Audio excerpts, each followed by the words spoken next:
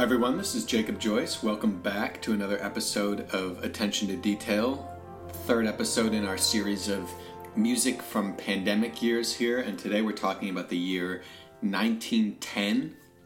1910 turned out to be a cholera pandemic year, mostly in Asia. We've seen a lot of these cholera pandemics. It seems that was the pandemic disease of choice throughout the 17th, 18th, and 19th centuries, apparently, and 20th centuries, I guess. So a little bit of just pertinent history about the year 1910. In actual history, not a particularly eventful year or period. We were on the eve of World War I, and so all of the simmering in Europe that was going on leading up to that was certainly happening, but we still find ourselves in a period of relative political stability in the countries that will be pertinent to this episode. Franz Joseph is still the emperor in Austria. He had been the emperor for many, many years, since way back to the revolutions of 1848 from our first podcast. And so the Habsburgs were still the power of the Austro-Hungarian Empire, a somewhat conservative, religious empire. And in Vienna, we had this figure who had risen to power. He was the mayor of Vienna around the turn of the century, named Karl Lueger. And he was not a nice guy. He was an early kind of pan-Germanist, nationalist, these ideas that eventually would lead to the rise of the Nazi Party. And he was also anti-Semitic, so not a good guy. He was the head of, in Vienna, what was called the Christian Social Party. That was kind of the conservative wing. But at the same time, you had this party, the Social Democrats, emerging based on the ideas of Karl Marx and others. And so we were still in a period of relative stability, but it's going to come to a head soon in real events. In Paris, our other pertinent city for this episode, also relative peace. But in both Paris and in Vienna, there were artistic movements going on in the world of the arts that were really radical and big upheavals of conventions that had been set up in the 19th century. In Paris, this was called the Belle Epoque, and this was kind of the end of that it refers to the end of the 19th century, beginning of the 20th century. And you had painters like Monet, Gauguin, Picasso, a young Picasso, all working there, changing radically the face of what modern painting looked like. And in Vienna, actually, you had this pronounced radical artistic movement called the Vienna Secession, headed up by artists like Klimt. You might know the painting The Kiss. That's Klimt. That's a secessionist piece. And they were really anti the idea of, if you've ever been to Vienna, there's this big ring around the city. And there are all these buildings on the ring that are very conservative architecture. They give the impression of a bygone era, kind of decadent in many ways. And the secession was against everything that this ring architecture represented, representative of kind of a backwards-looking Viennese society. And so the undercurrents of revolution were definitely there, especially in the musical world. And as we've discussed on this podcast before, I often find that musical revolution precedes actual upheaval or revolution in society. And so that's where we were. We were in a relatively uninteresting period of history, soon to be very interesting, but an incredibly interesting period in the history of music. And so we'll jump in with our first composer. I wanted to cover this composer because he's really one of the most important composers in the history of music. You may hate his music, you may love his music, but there's no denying his importance in music history. And that is the composer by the name of Arnold Schoenberg. And as I mentioned, music it was almost fracturing at the seams at this period in the early 20th century. And Schoenberg was the one who really broke it, basically. He just took everything that we thought about standard conventions in music Not everything, some things, and completely turn them on their head. We should actually talk about what he did and did not do. But the piece that we're going to be covering from Schoenberg, actually, I'm kind of stretching this because it was semi-written in 1909, not fully written in 1910.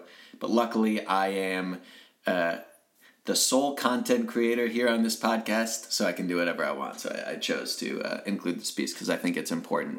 Written close to the year 1910. And this is Schoenberg's 5 Pieces for Orchestra. Very important piece. And we should talk about what was going on in Schoenberg's development. Because Schoenberg actually started out a very hyper-romantic composer. He thought of himself as kind of a disciple of the composer Richard Wagner.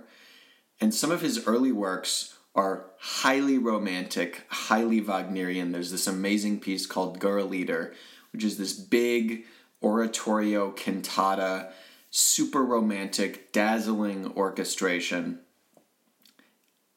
But then he started to change, and this change started happening around 1905. And he started using something that music theorists, musicologists have called free atonality. And this free atonality was the idea that, if you remember, we've discussed before on this podcast what tonality is. We have these things called keys, A major, A minor, C major. Those keys use a scale, they set up a hierarchy of pitches, and they provide us, practically speaking, with a home base where we kind of know where we are in the grand scheme of things. It provides tension, it provides resolution. Any pop song that you know pretty much is tonal. That's why you know what is coming next, what you're going to sing. And atonality is exactly what it sounds like, the absence of tonality. And to do that, you have to strip away this hierarchy of pitches. And so you have 12 pitches, there are 12 keys on a piano before it repeats itself that are available, and none of those is really any more or less important than any others. And so you stop using all of these conventions of, oh, this pitch follows this pitch, this chord follows this chord, and it creates music that probably is familiar, at least in the kind of sound world, to all of our listeners, atonal music, the stuff that often to people on first pass just sounds bad. That's what Schoenberg was doing. He was writing with free atonality. Now later, I'm not sure if we'll cover it, but later he actually developed a system for writing atonally called the 12-tone system. And this was a system that allowed him to write fully stripped of any references to tonality. And we don't need to go so much into the theory of all of that, but with the 12-tone system, he was able to write pure atonal music from like a theoretical perspective. So there's no inkling of any sort of hierarchy. At this point, he was still, some people call this his expressionist period. If you know the German expressionist painters, like the Scream is a famous one, kind of heightened expressivity and pain and turmoil expressed through this free atonality. It wasn't so codified, and so there are still allusions to tonality, which we'll talk about here, but he was free to do what he pleased.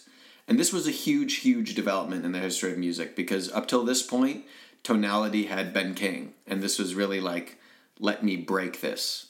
Now, the other thing to know about Schoenberg is that he viewed himself really, really strongly as a disciple of the Austro-Germanic tradition. So we think of the Austro-Germanic compositional tradition going Bach, Mozart and Haydn, Beethoven, Mendelssohn, Schumann, Brahms, and then Schoenberg. And so here's where we should mention what he broke and what he didn't break, because aside from tonality, a lot of the other elements of Austro-Germanic composition he kept, and he kept very strictly. So his adherence to form, some rhythmic elements of his composition, all of these things, he remained very much connected to the Austro-Germanic tradition. So he wrote concertos, he wrote suites, He wrote Baroque dances, all of these things. They were just highly atonal. And he said about himself, "I do not attach so much importance to being a musical bogeyman as to being a natural continuer of properly understood good old tradition." And that's not a sarcastic comment. He really felt that way, that he wasn't trying to break anything. This was the logical next step for the Austro-Germanic tradition. Because over the course of the 19th century, we see tonality getting expanded. We see chromaticism, the use of all 12 of these notes, becoming expanded.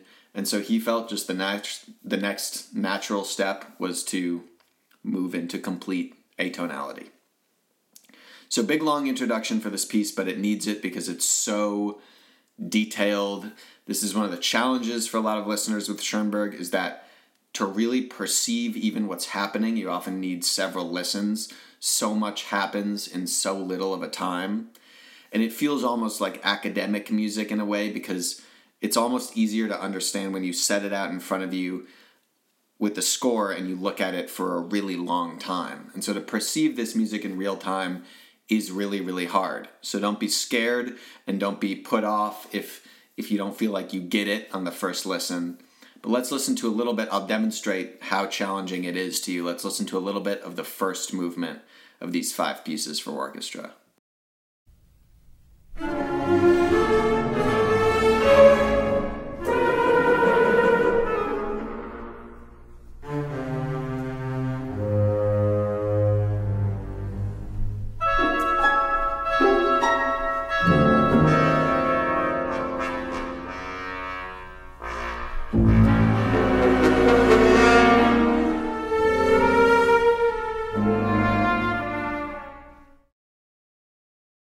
So I would encourage you actually, if you want, to go back and try to listen to that short clip a few times, because, and just listen to it and don't have any expectations of what you're supposed to get out of it. Just try to hear it, because it's challenging music. I'm not going to deny that to you at all. This is from the first movement. It's called Premonitions. The titles of the movements were actually added well after this piece was originally written. But one thing that I try to tell people about Schoenberg's music, or a little clue into listening to this, is it feels like there are so many ideas hitting you so fast. And they're atonal, and so they're harder to perceive, and it sounds just dissonant.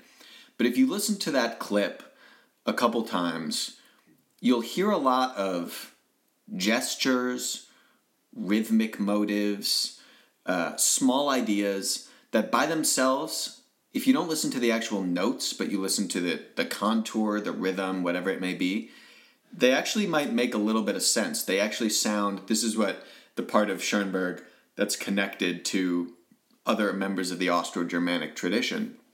They actually sound like kind of familiar musical ideas. We heard these kind of slightly soaring melodies with this rising and falling contour in that clip. We heard this very fast rhythmic idea that sounded like a ball bouncing or something. And so if you listen to this music in that way, and you try to kind of just hear the ideas, then it can actually create this kind of modernist collage that I actually think is very interesting. And that collage is in some way heightened by this atonality, because the notes that you're hearing really, by definition, don't make a lot of sense to you. And so you're freed up in a way to listen to these other parameters of music, because you have no tonal home base to listen to. And so you have to kind of train yourself, force yourself to glom on to other things that are going on here. And that's, I think, in a way, the purpose of this. So in any case, I think you can listen to this music with an ear for also feeling and expressiveness, because all of that is there. It's just behind this different kind of guise of atonality, where we've been stripped of one of our most familiar ways of perceiving that kind of expressiveness. Doesn't mean that it's not there, though. And so I'd encourage you, if you want to go back, listen to that clip a couple of times, and really try to focus in on small ideas, on gesture, on rhythm that might help to make a little bit of sense of what's going on. There's one other movement that I want to play for you in this piece because it is a really famous example of another concept that Schoenberg introduced. He wasn't the first person to use this idea. In fact, there's a brilliant one in Mahler's Fourth Symphony that I can think of. This exists all over the place, but it's the idea of what he called Klangfarbenmelodie. And that means sound, color, melody. And so again, in his quest to limit the parameters that he could use to write with, he decided, okay, let me strip myself of writing with melody. This is not by any means the first time we've seen this. If you've listened closely to this podcast, Beethoven did this many times. The second movement of the Seventh Symphony is a study in how to write without melody. And so this is not an unfamiliar concept to us, but Schoenberg had this idea, okay, instead of writing a melody that we all know, the things that we can hum, I'm going to write a melody through changing sound colors. Because the idea of a melody is it's changing notes. That's what makes a melody. But what if we keep the same notes and we change the sound color? So first we play it with an English horn, then we play it with a flute, then we play it with a violin. That's the idea of Klangfarbenmelodie. And he wrote an entire movement of this 5 pieces for orchestra. The title it was given is Farben, or Colors. That kind of changed. The title of that movement has gone through many iterations. But it's a study in Klangfarbenmelodie. And so I want to play for you the beginning of this third movement. And here, if you're listening to Klangfarbenmelodies, or any Schoenberg in general, one thing to really try to grab onto is the colors, the tone colors of various combinations of instruments. Because that's all you'll really have to go off of here, because that's the only thing he's changing. The rest he's going to keep the same. So here's the beginning of this third movement of the 5 pieces for orchestra.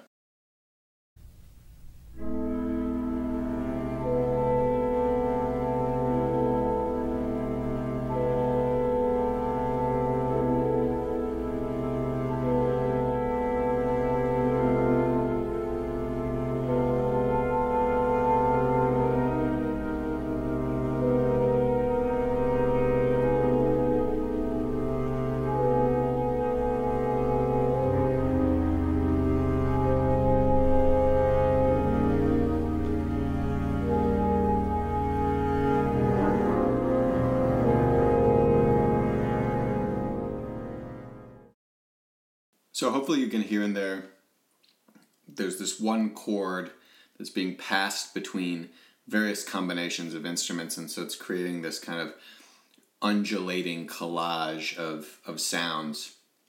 Maybe you don't buy that idea that that's a real melody, but that was Schoenberg's idea, is to create a makeshift melody in the absence of real melody through changing timbres and things like that.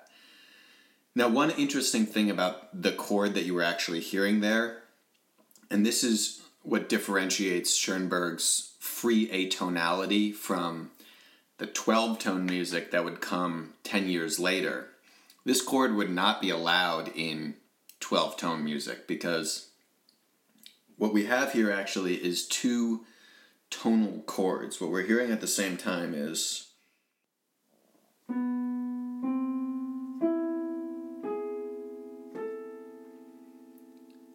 So the sound that you're actually hearing all together is... Now that might just sound like a collection of notes, but if I separate out a few of those notes, what we get is... Now that's what we call a major chord. You can hear... It sounds harmonious. We've probably heard something like that before many, many times. And at the same time, we're hearing this. That's a minor chord, also tonal, also something we'd expect. And so what he's doing here is actually a window into our next piece. If you happen to listen to our review of Bartók's Wooden Prince, you would have already heard about this. But the idea of polytonality, which was another different way of composers expanding the ideas, the scope of what tonality could be, but not using just a complete atonal system where we just take it all away. Instead, we're taking this new approach. We're hearing two tonalities at the same time. Together, they create something of a dissonance, but when they're separated out, they're actually very harmonious.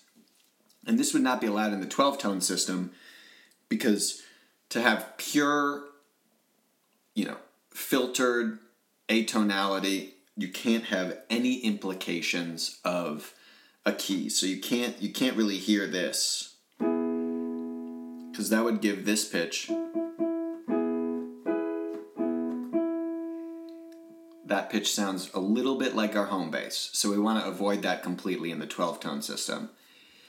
But in this free atonality system, where he was still in his kind of expressiveness period, anything goes. And so that was still allowed, and we get this polytonal chord that serves as the chord which we're going to vary through various timbres in this Klangfarben melody. So that's just a really fast overview of Schoenberg's 5 pieces. We only heard clips from 2 of the movements. It's actually an excellent piece. And I recommend the second movement to our listeners. It's short, but it's really taxing because there's so much stuff there to listen to. So it's good to listen to it in individual movements, go back, listen a couple of times. But this brings us, it's a nice segue to our other piece, our big piece today on our review of the year 1910. And that piece is Stravinsky's Firebird. Stravinsky is probably the single most important modern composer in the history of music other than Schoenberg, maybe even more important than Schoenberg. But he kind of, in many ways, represented everything that Schoenberg did not. Where Schoenberg embraced atonality, Stravinsky was all about finding other solutions that didn't involve atonality. Still expanding the tonal scope, but we're not going to take away the idea of keys, the idea of home bases. We're going to find other approaches. From a young age, Stravinsky was a pretty prodigious composer, and he was recognized. He grew up in St. Petersburg, and at one of his early concerts in St. Petersburg, there was this impresario there named Diaghilev, who was one of the most important figures in the history of music, and he saw a concert of Stravinsky's, some of his early works, and Diaghilev was the head of something called the Ballet Russe. The Ballet Russe was this ballet company in Paris, this Russian ballet company in Paris, and they performed many of the most important pieces of classical music and premieres in the early 20th century. So Prince Igor by Borodin, Scheherazade they did from Rimsky-Korsakov. They also did the premiere of Daphnis and Chloe. A really important ballet company.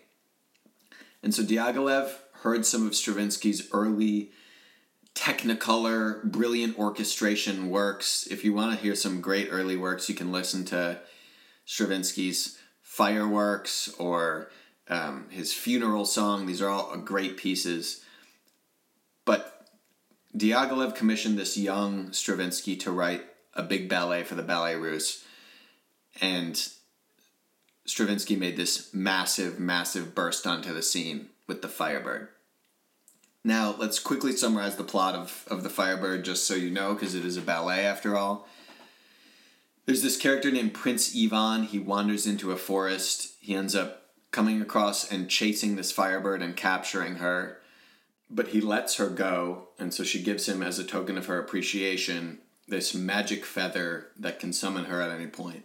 So he walks into this forest, and there's this evil demon, Katshay, who rules this forest, and he's enchanted all these princesses to do his bidding. Ivan, of course, sees these princesses, falls in love with one of them, so he confronts Katshay. Katshay summons all of his minions, has them, attack Ivan, and Ivan uses his magic feather to summon the Firebird. The Firebird makes Katshay's minions do this elaborate dance. She enchants them in turn, and then they fall asleep, and Ivan goes and destroys this egg that is the key to Katche's. It's like the ring, whatever, the last Horcrux that destroys Katche, and all of these real beings that Katche has enchanted come back to life at the end. It's kind of Medusa-esque that he like enchants all of these creatures or petrifies them or whatever to do his bidding. So let's listen to a little bit of this music. It's a long, full ballet. Stravinsky compressed it into some orchestral suites, and those are really the orchestral highlights, and that's what I think most people know and love. But the whole ballet is this dazzling display of orchestration, of technicolor writing. He's just a master of using the full symphonic orchestra, and so we'll hear some of that. But I want to hear the very famous beginning to this piece, and this will highlight one of the many things that Stravinsky is doing here, but if you happen to listen to our episode on scales and modes, that'll be very helpful for this piece as well, because, again, Stravinsky is using a tonal system here, a way for us to kind of be able to have a home base as to where we are harmonically, tonally. But he's not only using our standard tonal forms. In fact, the entire beginning of this piece, he's using this thing called an octatonic scale. If you're curious what that is, you can go back and listen to that Scales and Modes episode. But let me play for you a little bit of this beginning where he creates this totally new sound world through this use of the octatonic scale.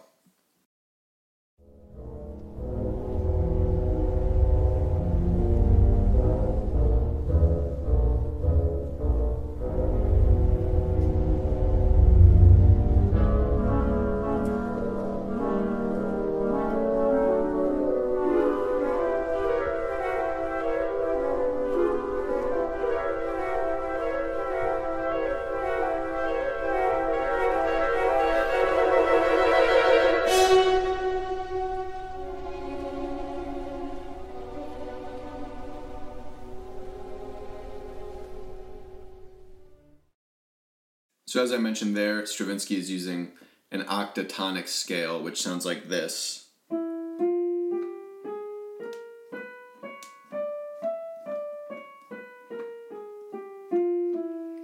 It's what gives it that kind of mystical quality instead of a normal major scale or something that sounds like this.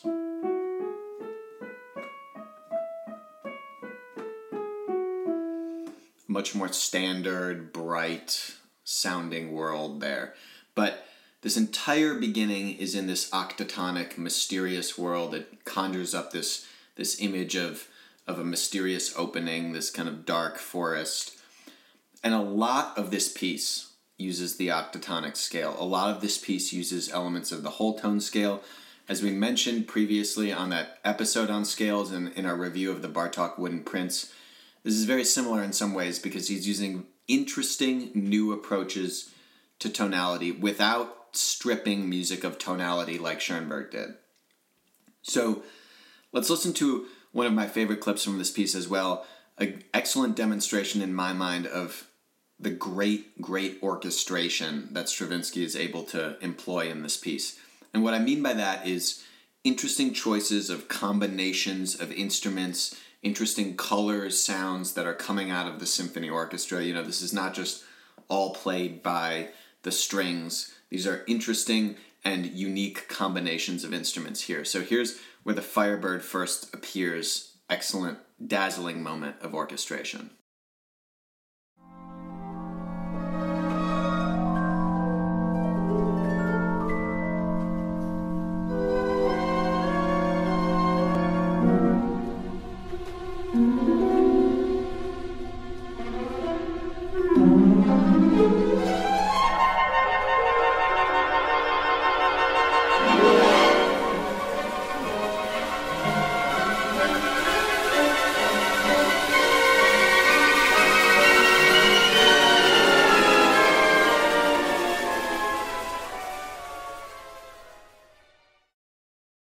So one thing at Stravinsky's disposal that was not at the disposal of composers like Beethoven or even Brahms was the invention of new instruments and things. So you heard at the beginning of that clip the celeste, and that was an instrument that Beethoven never used, Brahms never used. Stravinsky is also using the harp a lot in this passage, some interesting techniques for the woodwinds. And so as players developed greater ability on their instruments, but also as instruments evolved, composers were able to do more things with the orchestra, and Stravinsky really took full advantage of that. That's why he's able to create these incredible colors. So the next clip I want to play for you is the round dance of the princesses. This is where Prince Ivan sees one of these beautiful princesses. And I want to play this for you because this clip is really solidly in the key of B major. And hopefully you'll hear that, very unlike the music of Schoenberg, you'll notice that this is tonal. You can feel a home bass. It's something that feels much more harmonious and familiar. And Stravinsky is using keys. He's not averse to writing tonal music. He's just, unlike a composer like maybe Beethoven, who if a piece is in B major, they're going to stick to B major, maybe a couple of closely related keys. Stravinsky's going to go all over the place. He's going to use different scales. He's going to change from B major to C major in a heartbeat, no problem. And so there's still tonality there, but it's much more exploratory, much more free. But again, this is a very tonal clip, and so written in the same year as this 5 pieces for orchestra, but in a way couldn't be more starkly different. So here's the round dance of the princesses.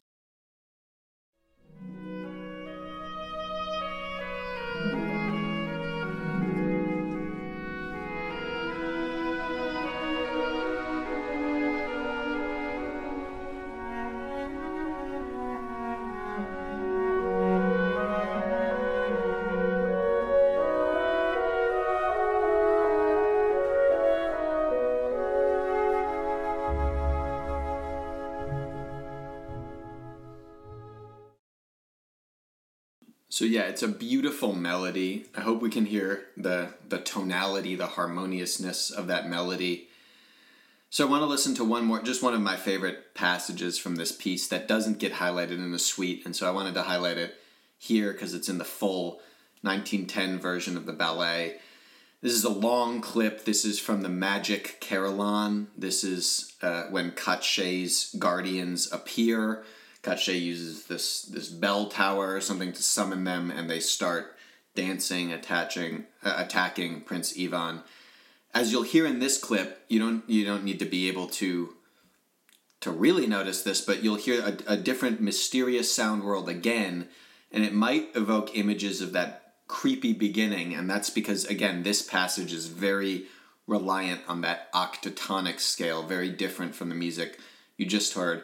But I also love this because it's I think one of the best displays of Stravinsky's excellent orchestration. You'll hear incredible colors in this passage.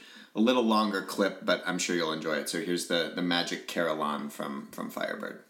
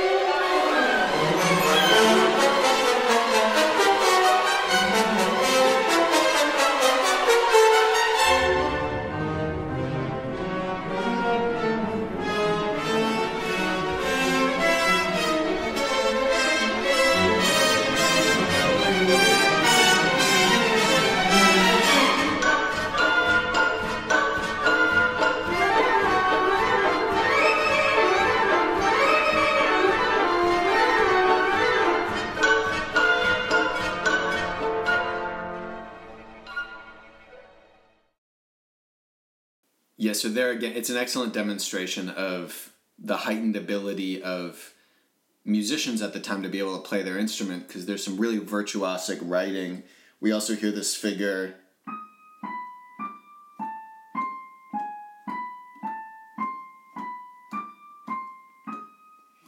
which again is purely octatonic. That's a motif that keeps returning, and it's got that mysterious quality because again it's in that octatonic realm, not our normal diatonic scale. So then we get the really famous infernal dance. This is one of the most famous passages from this piece. It's in the suite, the later suite, the compression of all of this music. I won't play any of it here because I just encourage you to go listen to the whole thing. And really, if you can listen to the 1919 suite, it's about 20 minutes, and it was in Fantasia 2000. It's really famous, and people love it. It's one of the best pieces of music anywhere. But I want to play a little bit of the finale when everything has resolved itself. And here we actually get a little bit more of a clue. I think it's kind of a veiled critique in some way of Schoenberg. Maybe not even super conscious on the part of Stravinsky, but this kind of nod to the varying and divergent tracks that music was taking. Because the finale of this piece, it's one of the most triumphant finales. I'm not going to play the very end, which you should go listen to because it's one of the greatest endings to any piece. But let's listen to this beautiful horn solo melody towards the end. And again, I think you'll hear very tonal, very harmonious. This has a key as well.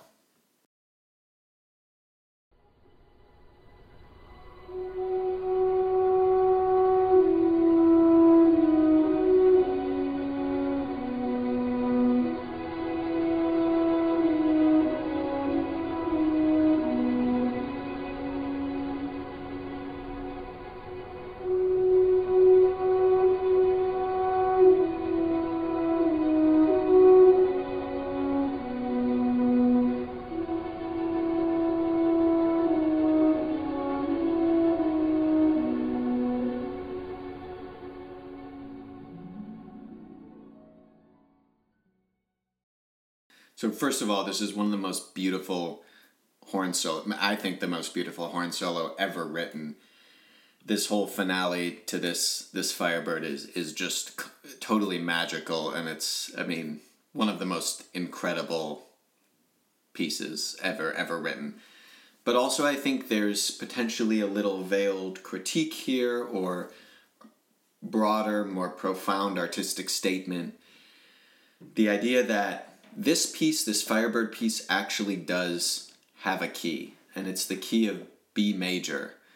And you remember, we heard this clip earlier, the Round of the Princesses. That was B major. We actually hear a lot of music over the course of this piece that hints at B major. And it turns out, I think, and keys closely related to B major. And so, for me, in all of this meandering, all of this exploration, this use of the octatonic scale, this use of the whole tone scale and all this stuff, it actually turns out that the Firebird has a key, and it's the key of B major. And it takes us a long time maybe to realize that, but a standard kind of Beethovenian idea, which we can trace all the way back to Mozart even, is we've talked about so many times, is this idea of Sturm und Drang, struggle to triumph, or the idea that you arrive at this triumph at the end of the piece, and that triumph is confirmed by the final arrival of the real key of the piece. And so Beethoven's Fifth Symphony, although it's called in C minor, the real kind of key that we're aiming for and the key that we arrive at is C major. And we go over this big, long expanse to arrive at that key. And so it's very interesting to me that this piece, The Firebird, a Russian composer not in the Austro-Germanic tradition at all and didn't see himself that way, in some ways he's actually writing music that honors one of the core tenets, ideas of this tradition set up from Bach to Mozart to Beethoven. And in that same arena, the composer who viewed himself as the natural inheritor of that torch has stripped that from his music entirely. Now, of course, there's other elements, like Beethoven would have never really written a ballet. He wrote the Creatures of Prometheus, but the whole genre of kind of program music and this Technicolor orchestration, all that stuff, that was very much more a result of composers like Liszt, of Wagner, the New German School, very anti-Beethoven, anti-Schumann, anti-Brahms. But there's this one element in Stravinsky that I think is a kind of adherence to tonality in a way that confirms that he's really against this whole atonal idea of Schoenberg, and that he wants to keep tonality in music. Now, one of the most interesting things about this is that Stravinsky said that himself many times, that he was very anti this whole 12-tone system. He was not a fan of Schoenberg. But somehow, at the very end of his life, Stravinsky, almost out of nowhere, started writing these pieces that were 12-tone. So some of his latest pieces, this ballet Agon, for example, it's a 12-tone piece. And this composer who underwent, in his own right, just like Schoenberg, many stylistic transformations through neoclassicism, through all these iterations of his style that were constantly changing, but that he always kept this adherence to tonality. Even this guy wrote 12-tone music at the end of his life. Very perplexing. But in any case, this was one of his earliest pieces, The Firebird, which would set off a chain of ballets that he would write, Petrushka and The Rite of Spring, all at the Ballet Russe, which would be these massive, massive pieces in the history of music. Rite of Spring was so massive in 1913 that it caused a riot right before World War I. So, in any case, that's our review of the year 1910, a very interesting year in the history of music, and shortly after we would get some very interesting, albeit terrible, developments in the history of the world. So we will be back with another year in the same decade, because this is such a rich decade for the history of music, some other interesting composers that we'll be bringing to you shortly. As always, I want to thank you for sticking with us. Hope you've enjoyed these two amazing, amazing pieces of music, and we will see you back here soon.